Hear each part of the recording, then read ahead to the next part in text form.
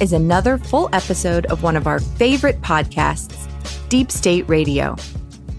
Deep State Radio, hosted by David Rothkopf, produces new episodes 2 to 3 times per week and brings together top experts, policymakers, and journalists from the national security, foreign policy, and political communities.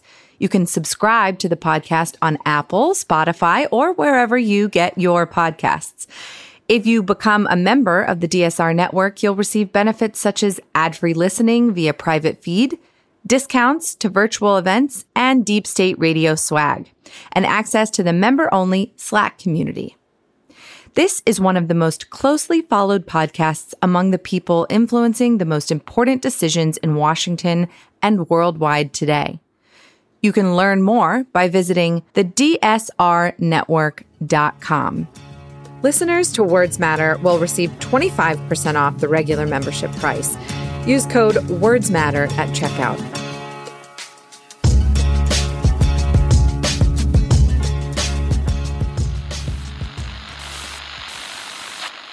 Nine, 12, 10, 28, 2, 23. This is Deep State Radio, coming to you direct from our super secret studio in the 3rd sub-basement of the Ministry of Snark in Washington, D.C., and from other undisclosed locations across America and around the world. Hello and welcome to another episode of Deep State Radio. I'm your host, David Rothkopf, coming to you from New York City. Also in New York general vicinity, we have our regular co-host here on Thursdays, Ryan Goodman, professor at NYU Law School, co-editor of Just Security. How are you, Ryan? Pretty well, David. Thanks. And other regular at this time of the week, who is regularly keeping us up to date with the pandemic that will never end, Dr. Kavita Patel, practicing physician, former senior official in the Obama White House. How are you, Kavita? Hi, good. Thanks, David. And we are joined, and we are glad to be joined today by Clint Watts, who is a senior fellow at the Foreign Policy Research Institute, former FBI agent, former military officer. How are you, Clint? I am great. It's approaching at least the end of the Zoom day. Yeah, the Zoom day. The Zoom day never ends for some of us, but I thought we would look at some of the things that we see as looming threats. We're in the home stretch to the election, the stretch where last election cycle we had a lot of developments from enhanced Russian interference to October surprises of a variety of sorts, and we're starting to see some of that bubble up now. So I thought, since Clint is our guest for this episode, that we'd start with a question from Ryan, then one from Kavita, then we can go to a roundtable. Ryan, why don't you kick it off? Thanks. So, Clint, I thought it'd be a great opportunity to talk to you about the prospect of disinformation in the run-up to the election, and then use the specific example of the New York Post story that came out just yesterday, as we're recording this podcast on Thursday. So it's in the somewhat still immediate moment to try to assess it. But the first question I have is, what does the story, which I'll try to describe it in a little bit, say to you about does it have the hallmarks of disinformation? Does it have some of what you would see as indicators of Russian-based disinformation? And then a second question would be about the social media platforms' response to the New York Post article. So the story itself is allegedly, and I'm going to just say allegedly like multiple times, allegedly Hunter Biden's alleged laptop was allegedly left at a computer repair store in Delaware.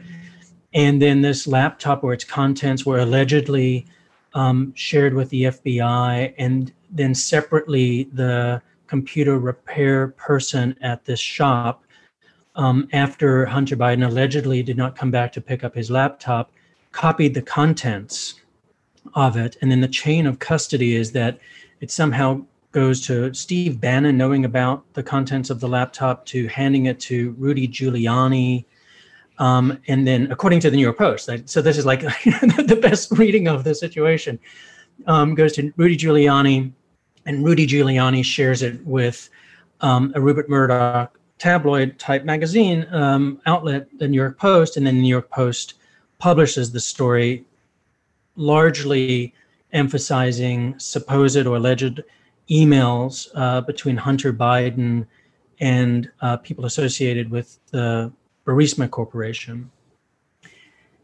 And so one big concern is this itself a product of disinformation? Does it have the hallmarks of it? And to not set up so easy a question in a certain sense, one complication for me is, even if you accepted all of the allegations that are in that New York Post story, it still doesn't amount to much. It's like it's such a nothing burger. Yeah. The very content of that email says nothing. I mean, I could go into the details of it, but really says nothing. It doesn't add anything to the story. And even if it were absolutely true, it doesn't implicate Joseph Biden in any wrongdoing or in any way add to the picture that we even have. So there's something to this whole piece of it that seems absurd, even if one accepted the New York Post story. And then they've had these other follow-on stories. So that's just the first question. How do you read what's happened in that story?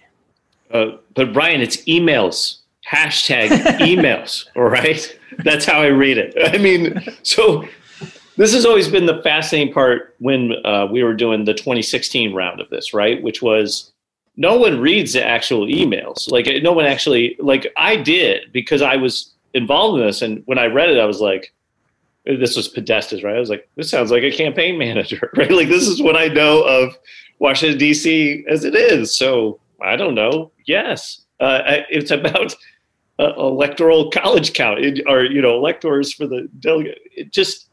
It was ridiculous. So part of it is the longer that chain, and that chain that you just read, you remember it better than me after I've read it like 2 or 3 times. We were writing it down on paper yesterday, trying to understand it.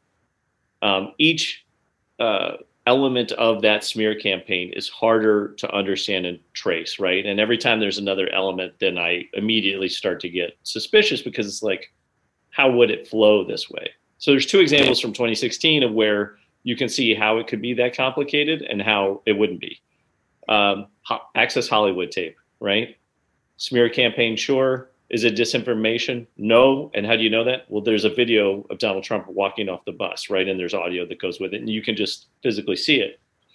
And then the second one is Anthony Weiner's emails somehow have, Huma's emails from her talking to Secretary Clinton, which all turned out to be nothing, right? They go through it, they do the forensic exam and whatnot. But that is where you go, well, maybe some crazy scenario unfolds where Anthony Weiner is now the culprit in the 2016 election, right? Like, so sometimes that happens. But I think this ties into your second question about the social media companies this time. Here's what we do know leading up to this, right? We had the impeachment investigation.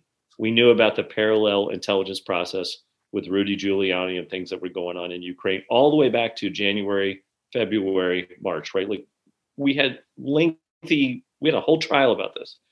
Then you look at what, Giuliani is doing in Ukraine, which was very well known even in Ukraine circles, and the fact that he occasionally butt dials people when he's in meetings, and he will randomly call people, right? So there's a lot of knowns there.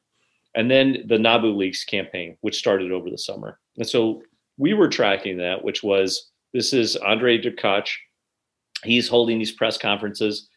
It's the exact same sort of notion, right? That Hunter Biden is the conduit to Joe Biden, which is to corruption. And these things are showing up. And what you see, interestingly enough, and I think this is where it gets complicated with the social media companies, is you see the U.S. government start to move, the institutions, and say, wait a second, this guy Derkach, there's more that you don't really know, right? And that essentially leads to Nabu Leaks getting knocked down sort of consecutively on the social media platforms. It also leads to the Department of Treasury, ironically, designating him essentially as a Russian agent in Ukraine. And so this sets up the fall where it's like, is this foreign disinformation, or is this just political, machinations that are happening in the U.S. with no foreign connection? and then it's the liar's dividend, right? So if you drop it on October 14th, the technical forensics of a computer you don't have.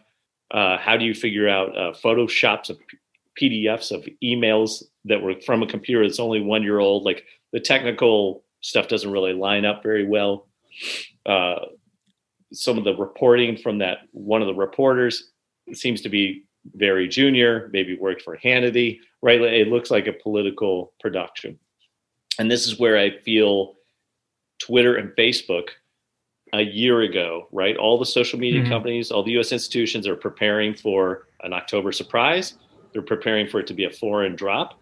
There was a discussion in January, I think it was January, Nicole Perloff, reported about Burisma being hacked. So it lines up, with the emails. And then what happens yesterday? They have their playbooks ready. We're going to stop foreign disinformation in the election. It comes out of the New York Post. It feels like it. It smells like it. Boom. They launched to try and stop a disinformation campaign. And now they're on the other end trying to explain, like, is this foreign or not? Because if it's not foreign, then I'm censoring U.S. speech. But I don't know that because I don't have the computer. And who drops off their computer at a Delaware computer shop and doesn't go back and get it when they're Hunter Biden and has Burisma? I mean, the whole thing is pretty fantastical, right? That would be like literally saying, like, I have a bag of Compromat. I'm going to go dump it at a shop in Delaware, right, and leave it. And it is Hunter Biden, right? So who knows? But I think the point is, like, now it's like the damned if you do, damned if you don't thing whenever you have political leaders who don't act responsibly, right? Like, just rewind 4 years to think that we had Manafort, who was, you had the entire Mueller investigation say that Konstantin Kilimnik was a Russian agent working with Manafort, part of the campaign. This time, you have the Treasury Department saying, Trump's Treasury Department saying, Derkach is a Russian agent. He's working with Giuliani. Giuliani shows up on air, and he's got this kind of fantastical story from Ukraine again. So that we're running another version of that again. We prepared all these systems for it. And the system, I think, ultimately is going to fail again. That really just comes down to the behavior, of the leaders and their campaigns. It's still the big weak spot, I think, in all of it. It's been interesting to watch the different media outlets wrestle with it too over the last 24 hours about how to report on it. Yeah. Kavita, before you step in there, I have to say, listening to that chain of custody, it's so shady that the only way that I thought you could make it shadier is to actually have Boris and Natasha from the Rocky and Bullwinkle cartoons handing it forward. But then I realized that Derkach is kind of Boris. The only person you're missing is Natasha, because here is Rudy Giuliani, who everybody has been looking at for this exact kind of shenanigans since the impeachment, doing it with a guy that Steve Mnuchin's Treasury Department says is a Russian agent. I mean, they must be all out of red flags. All the red flags are gone because they've been used on this. It's crazy. Anyway, Kavita, that was just my editorializing. Yeah, go ahead with a question. No, it's so true. We do need a Natasha. We can certainly find someone. I'm confident of that. Clint, I just want to, it's a little bit of a near tangent, but one of my favorite reads of yours is for people who don't know, to go to fpri.org, and it's now July. I just had to look it up. The 7 potential disinformation disasters headed into election 2020. I when I first read it, and I think I saw it on Twitter and then read it and thought, okay, this is, this is not as likely. Maybe, one or both candidates contract COVID-19. Here I am. So now how many of these are true? Clint, do you mind not just reflecting on kind of where we are and kind of what could now we are in the election season. It's not happening in several weeks. It's here. So what can we potentially expect? And maybe it's just restating some of, I'm sad to say, but so much of your disinformation disasters are not potential, they feel real. But just kind of your comments and any insights.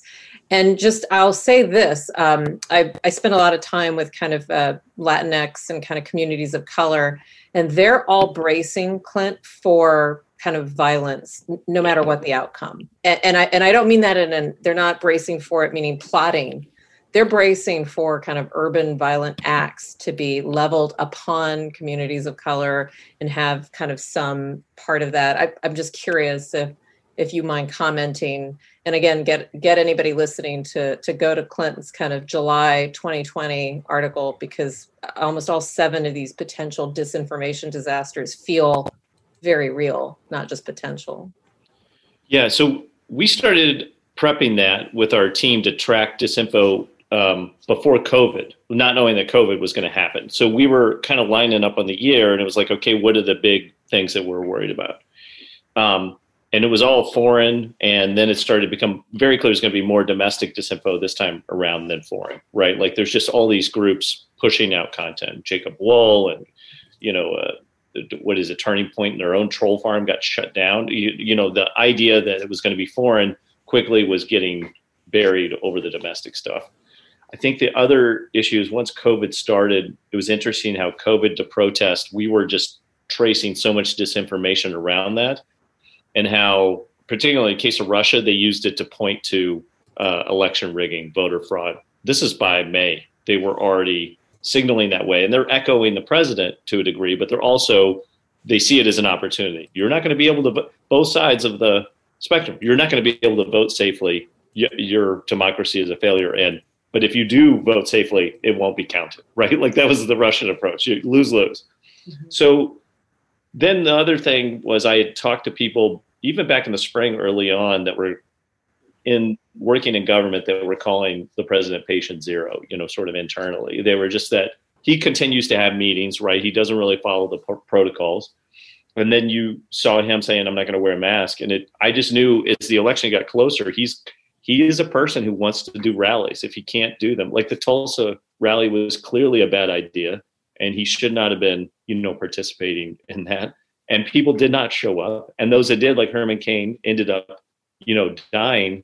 So it was likely that it would. And I was also just worried for Joe Biden that he would also feel the pressure to be out in the public if the other. So that then with the protest of being, as soon as I heard kind of like, you need to mobilize, you need to show up to protest, and watching the provocations in Portland.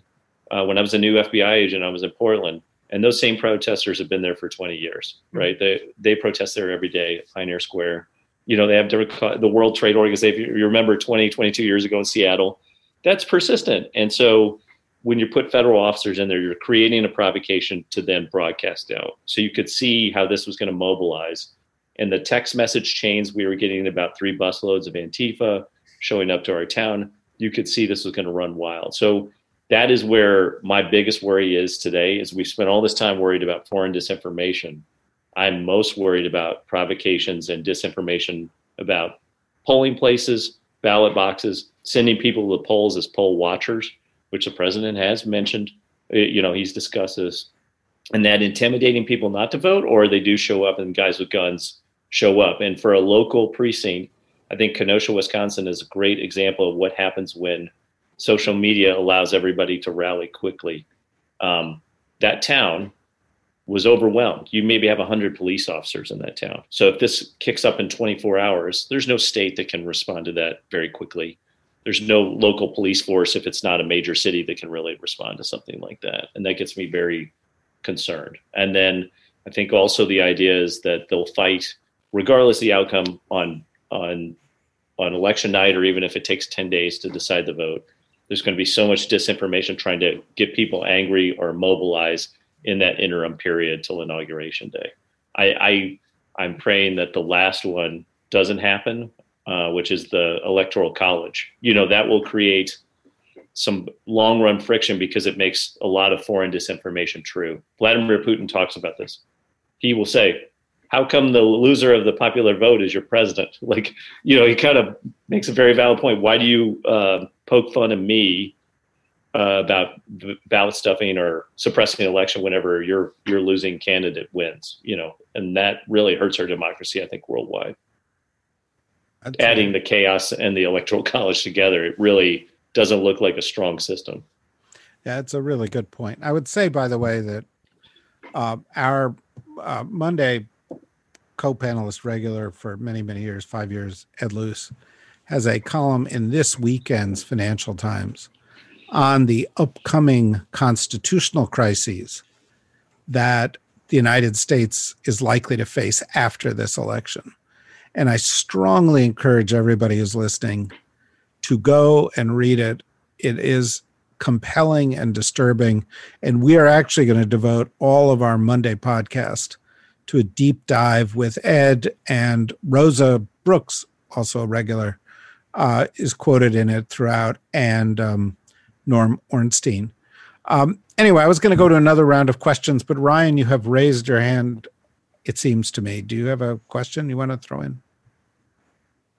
Yeah, I just want to circle back with Clint on the disinformation that we can expect either in the the run up to the election, or what some are referring to as the interregnum, the period between the election and January 20th, and the social media companies' policies for grappling with the disinformation, which is somewhat shown to us through the New York Post story again. Yeah. And now apparently the Senate Judiciary Committee is going to be subpoenaing the head of Twitter to appear later this month.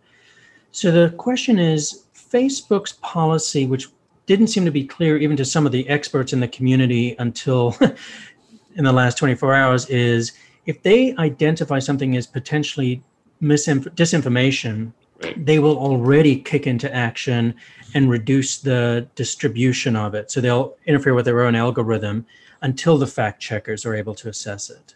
Right. And so one question there is the transparency of that. Do we even know what's in that decision-making calculus on the part of Facebook and what exactly they're doing? Because apparently the New York Post article still was extraordinarily widely circulated, despite whatever actions they did take to, quote unquote, reduce the distribution. So that's Facebook. And then Twitter is a somewhat different story, because my understanding is Twitter applied a policy of the fact that the material had been hacked, or seemed like a hack and dump operation, to which some journalists are saying, well, wait a minute, some of our best stories are based on data and information that's provided to us that was not necessarily acquired through legal or non-illicit or illegitimate means. Right. So their policies as we go into this period would be helpful to have you talk about. Yeah. So I don't know their exact decision-making, on the inside, like how do they make those decisions? But they've definitely put a lot of thought into it. And they definitely put a lot of thought into it about this month, October, before the election. And so it's interesting how other countries, like, France will do a media blackout, to try and prevent these sort of last-minute manipulations, things like that. So what I find interesting is I do like the Facebook approach in the sense that they said, we're not going to say absolutely no, but we do know that if you're trying to game our system, we're going to put some context around it. But the question is always, it's sort of a black box in the inside. You don't know what triggers those decisions, other than it's an election. Would it have triggered a month ago? I don't think anyone really knows. They also haven't ironed it out. And this is also, I think, part of the discussion that I wish the social media companies would have with Congress, which is, if you want us to police things, just tell us what you want us to do, right? Which I have to credit the European Union a little more for just being like, this is no, and this is our time expectation, and this is whatever it is. And I think the companies would be fine with it. I mean, ultimately, companies are designed to make money, and if they know what the boundaries are, they'll just do it, right? So they're going to go and they call it, gaming the ref, essentially, which is maybe what this is all about ultimately in the end, is to just trigger this sort of debate about, conservatives being censored, even though Fox News is on any given day the most trafficked thing on Facebook for the most part. So with Twitter, I find it interesting because the hacked thing doesn't work, because a lot of things are hacked and dumped, out there or dropped. There's also a question, if the story is true that Hunter Biden, for some reason, stumbled in and dropped his laptop, then is that a hack or is that negligence on his part, right? It doesn't necessarily apply. So I think they'll get into some problems with that to a degree. But I do like the idea of, like, if it's an election season, it's an election story, and then you're up front with the editors of the newspapers and they're dropping a bomb like that, maybe they could, if you actually did this and you thought it through, right, you could say, how about you put your story in for fact checking, embargoed, in advance? Like if it's that consequential, you could design systems around it. I think this is a continuing evolution of us trying to get our heads around what's the worst behavior we're going to see on the internet and how to handle it, structurally. My biggest disappointment with the social media industry as a whole is that they've not worked together to do this. They seem to think they're competing with each other, but if they made universal standards around closures of accounts, like Russian disinformation, they shut them all down across the board simultaneously, that would be super helpful. Same thing, I think, in terms of judging content. If they could do like a quick convening, they could quickly make a universal decision and they would have better ground to stand on, which is interesting in the cybersecurity sort of technical, the CISOs at like major banks and manufacturing stuff, they all know each other and they kind of do that sometimes. They'll information share because they realize they don't compete on cybersecurity. I think it would be interesting if the social media companies could learn that they are not competing on how to administer the internet to a degree. Okay, so what I would like to do is switch tone here. We've got about 15, 16 minutes left to go. And pick up on the thread of what's likely to happen between now and the election. And the first way I'd like to do it is I'd like to sort of say there's kind of three buckets that I'm somewhat concerned about. One, and I'd like to turn to you first about this, Kavita, is COVID. Come back to that in a second. The second, I turn back to Clint, has to do with cyber or violent intervention, whether it's by domestic actors or foreign actors.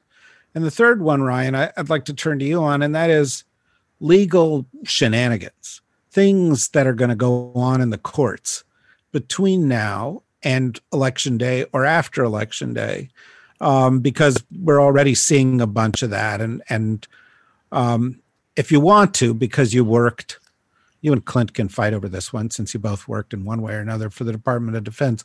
If you'd like to talk about Secretary Esper's comments about sending troops into polling places or his refusal to rule that out, I that's something else you can address. But let me start with Kavita. And if I may, Kavita, I'd like to frame the question in a very sort of personal, uninformed way. The past week or two, as I watch the data animations that we're seeing, and I watch people like you on TV, and I listen to other experts that I know and swap emails with them, it seems to me that not only is COVID getting worse, not only is COVID heading for a third peak, as the New York Times warned, it could be worse than the prior peaks, that this thing could accelerate rather rapidly. And that as we come close to the election, and in the days immediately after the election, we could be facing, as the Europeans are, new lockdowns, new disruptions in society, and that those could conceivably affect the election day or not. So first of all, am I right to be worried that we could be heading to an even worse place with COVID? And secondly, how do you think that may affect this period? Yeah, no, you are right to be worried. I think, and here's why. It's certainly not limited anymore to the geographies that we saw, kind of March and April. So if you look at the peaks that the New York Times talks about, kind of that first set of peaks in March that did lead to what eventually was a national stay-at-home kind of recommendation. And then we had kind of a second peak, still a first wave, but a little bit of a dip and then a blip up in July, which is when we saw kind of Southeast and Texas and some other states.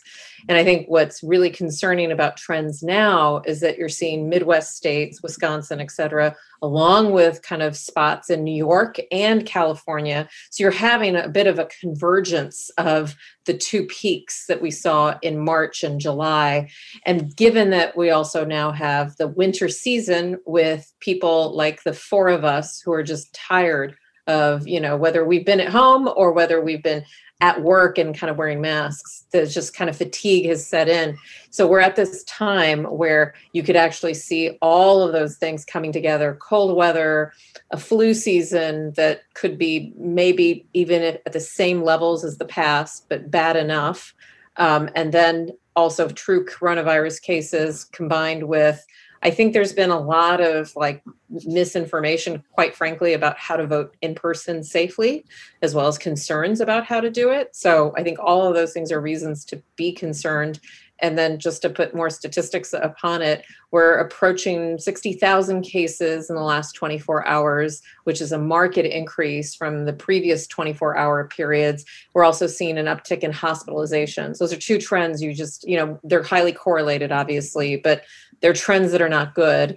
And you can talk about why they're happening. They're not just being driven by young adults. We're starting to see hospitalizations in kind of the vulnerable, more older population. So it is concerning, and we haven't had enough treatments, and certainly we don't have a vaccine, but we haven't had enough progress. We've had some progress in treatments, but not the kind that reduce mortality the way I can promise in about 2 to 3 years we will have, but we just don't have the progress to really take care of everyone that's hospitalized and promise that they can get out of the hospital safely. So you were right to be concerned. But we're all just tired of talking about it, to be honest. And I think that's where you have this. And on top of that, we still don't have a national strategy. So you're not seeing, task force members. You're seeing Fauci kind of in spotty places, Birx warning people, but you do not see anything that's kind of really operationalized. You've got an administration that's concentrating on trying to desperately win an election and not dealing with kind of the matter at hand. So you're right to be concerned. Well, it's even worse in that respect, because during the spring, there was some ignorance and mixed messages from people in the government. Now, President Trump and a bunch of his supporters have sort of stuck their flag in the sand and said, no masks. Yeah. This is going down. Right. The true test of whether you're a real American is if you ignore the scientists attacking Fauci. So they've become even more reckless. Right. Yep. That's right. All right. So Clint, what about building on what we were just talking about, but imagining what might happen, particularly as we sort of head towards an election period in which Donald Trump looks like he's in trouble. And so, people are kind of throwing stuff at the wall to see what sticks. What worries you? So in the cyber respect, it's interesting. I don't think the Russians have a strong play, and they also know they'll be retaliated against, I think, this time, right? It seems like the institutions have a plan. I don't know what it is. I hope we don't know what it is. Like the idea is if Russia does something, we're going to fight back this time, which is great. China as well, or Iran. My concern is kind of, would we see even a domestic generated type of cyber attack, or just the creation of disinformation to affect how people vote on election day? That worries me a lot. One of the ones that sticks in my head is it was a Georgia polling place, and I think it was 2 years ago in 2018, but I need to be fact checked on it, which was there was concerns about a hack, and then maybe the voting booths were shut down. And it was like, well, maybe someone didn't bring a power cord, right? Like this just creates such a tense, we're already so braced for it that all it takes is a New York Post kind of story about a laptop to send people flying off the rails because they're angry and they're scared at the same time. So they tend to believe things they would not normally believe, or they will jump to conclusions. Combine that with the mobilization piece. When we're tracking in social media right now, there are many groups talking about mobilizing that are somewhat non-specific. However, if a political leader or a group of political leaders and campaign officials were to point to specific places and take this generalized threat of mobilization to specific precincts or specific locations, really the election's down to 6 states, right? And they start aiming it that way, that can create kind of a catastrophe on election day and beyond, where were votes not counted somewhere outside of Milwaukee, right? It could be a decisive state. And I really worry about both sides of the political aisle moving in very, very contentious ways. We've seen it just with the George Floyd protest over the summer. That's my deepest worry. I thought we'd be tracking Russia stuff right now, and we're almost all tracking like stuff that's happening inside the United States at this point. Yeah, and I should point out to the listeners that today, the day we're taping this, which is Thursday, the President of the United States again referred to the governor of Michigan, who was the target of a extremist terrorist group plot, as a wannabe dictator.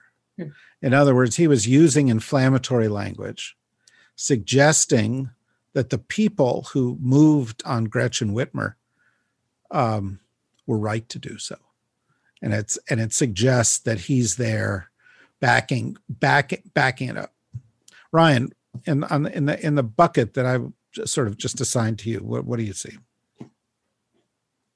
So I guess I see three fronts.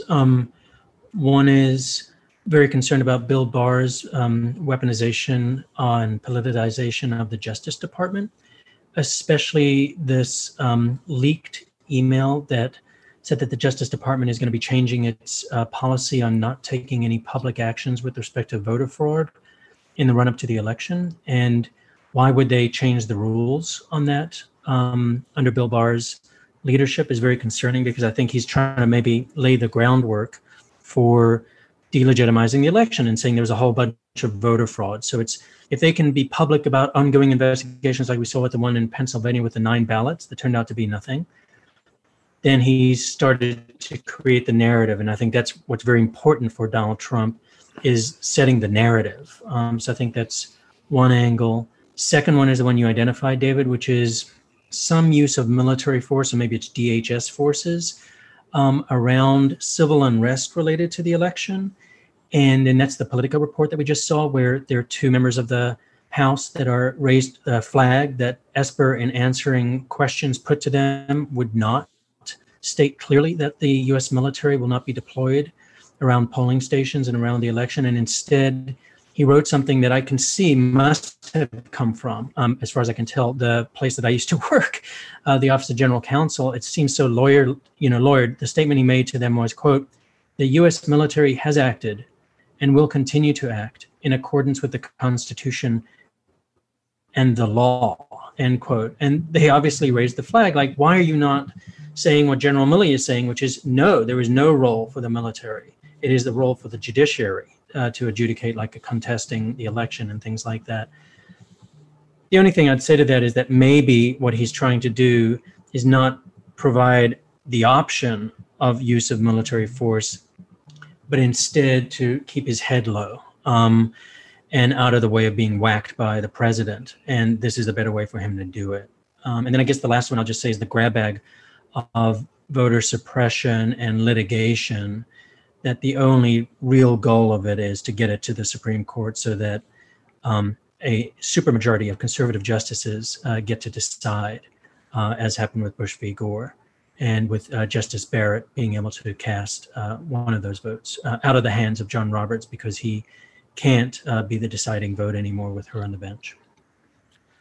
So let me ask you, in the 5 minutes we have remaining, each essentially the same question, but not for the period through November 3rd, but for the period from November 3rd till the certification of the election results. What kind of things do you worry about in these various baskets that will color that period, if in fact it is a contentious period? Kavita. Yeah, I still think that this disinformation kind of at polling sites is, and whether that disinformation is around threats to personal health, personal safety, I mean, it is incredibly tangible. And I can sense it in Virginia and Pennsylvania, which I'm pretty close to. So I worry a great deal about that, including driving a sentiment, David, where even though Biden's leading by over 10 percentage points in many polls, it's driving people to think this election is rigged. There's just no point. Our vote was always going to be suppressed. So what's the point? And that is destructive on so many levels. Yeah, it's interesting. Clint, same question. I should point out, though, Kavita has reminded me that we had another instance that was a little bit along the lines of what you were talking about a second ago, Clint, where voter registration went down in Virginia the last day it was possible because of a cut fiber optic cord, Right. which, again, that's the kind of thing where in the past, when you saw it, you'd go, that's, how did that mistake happen? But now you see it and you think, what part of a conspiracy is that? Yep.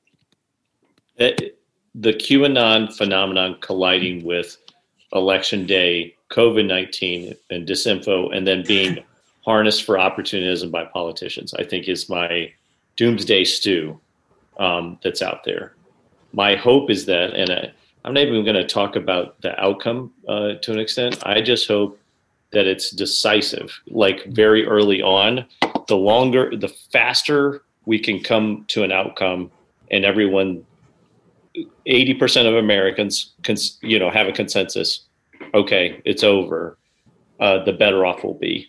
We would not make it through a Bush v. Gore this time. We would make it through. It would never go that way again, where it kind of just goes to the courts. It would be, this time it's going to be sort of anarchy, in certain quarters, I think, if it were to go to that this time. And if I've learned anything over the last 4 years, or really 6 years, is that Americans do not understand civics or the legal system very well. And so they can be easily manipulated with these conspiracies. And I know that one campaign and one president has probably got their talking points of disinformation down as a science of what they're going to say on election day and what they're going to say after the election day. And they already know it right now. And so we were talking about a playbook for this New York Post story. You're going to have a playbook every day. If you're one of the institutional leaders, a state and local leader, if you're a journalist, if you're a social media company, you're going to have a daily playbook of, like, how am I going to deal with what's coming at me this day? It's not really going to be about just the election. It's going to be just an onslaught, I think, of it. Yeah, by the way, I think your earlier point about there being certain precincts, certain communities that are going to be pivotal in the outcome of this, if it's not a landslide, suggests that if you were going to foment popular unrest, it might be better to do it afterwards when you knew what those communities were. Exactly. Because the media will not cover the substance of the story. They will cover what's going on in the street.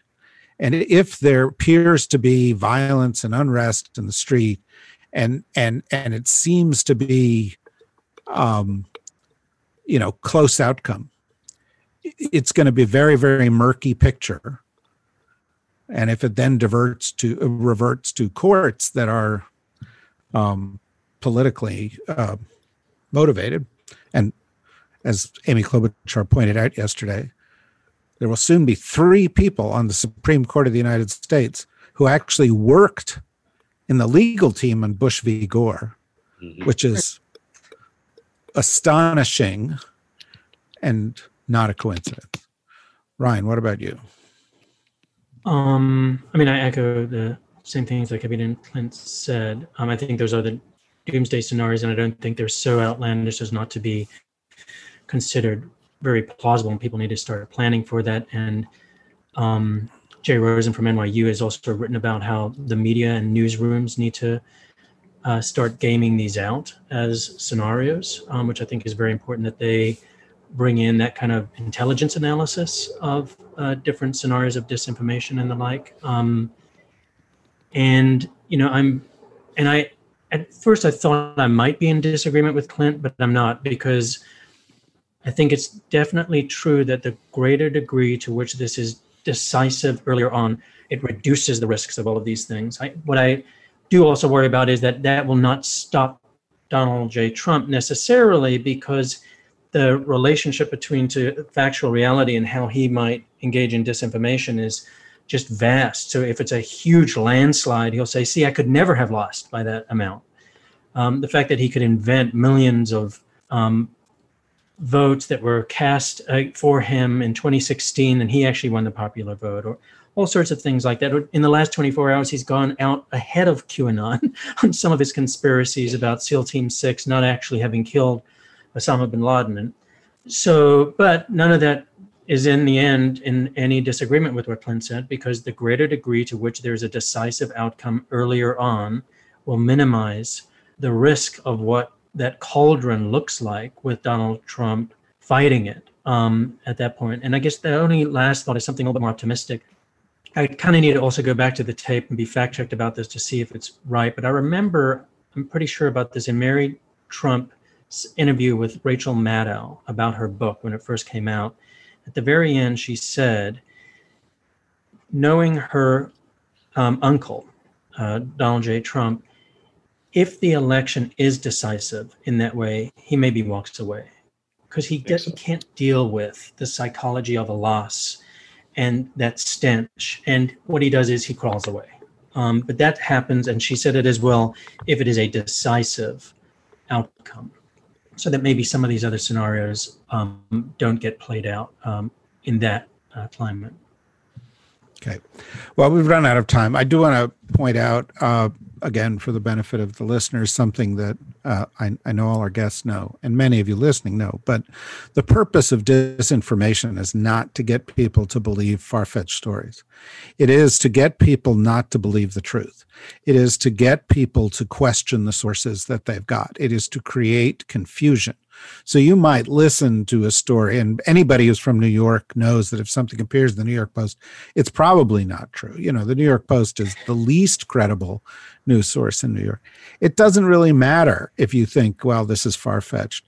It matters if enough people, and there's enough examples of it, that people start questioning their media sources, questioning the truth, because it creates an opportunity for people who want to peddle an alternative truth to do so with just that much more credibility. In any event, we will follow these things closely, and as we get close to the election, or perhaps immediately afterwards, perhaps, Clint, we can persuade you to come back. I will. I'll be right here. Okay, and well, good, and hopefully staying safe while you're there. And of course, Ryan and Kavita, we'll see you again next week for more of this. Who knows? Maybe it'll be uneventful. Maybe we'll just head to a big landslide. And everything will be great, because that's the way the last 4 years have gone. In any event, thank you, everybody, for listening. Go to the dsrnetwork.com for more information about the broadcasts we've got coming up. We've got a couple of webinars coming up, which essentially are podcasts that you can actually join us for and pose questions to the guests. And so you'll see some information about those over the next couple of days. Very interesting ones pertaining to subjects a little bit like these. And you can also sign up and be a member there, help support what we're doing. So the dsrnetwork.com. Thank you all very much. Stay healthy, and we'll see you all again soon. Bye-bye. We hope you enjoyed this episode of Deep State Radio.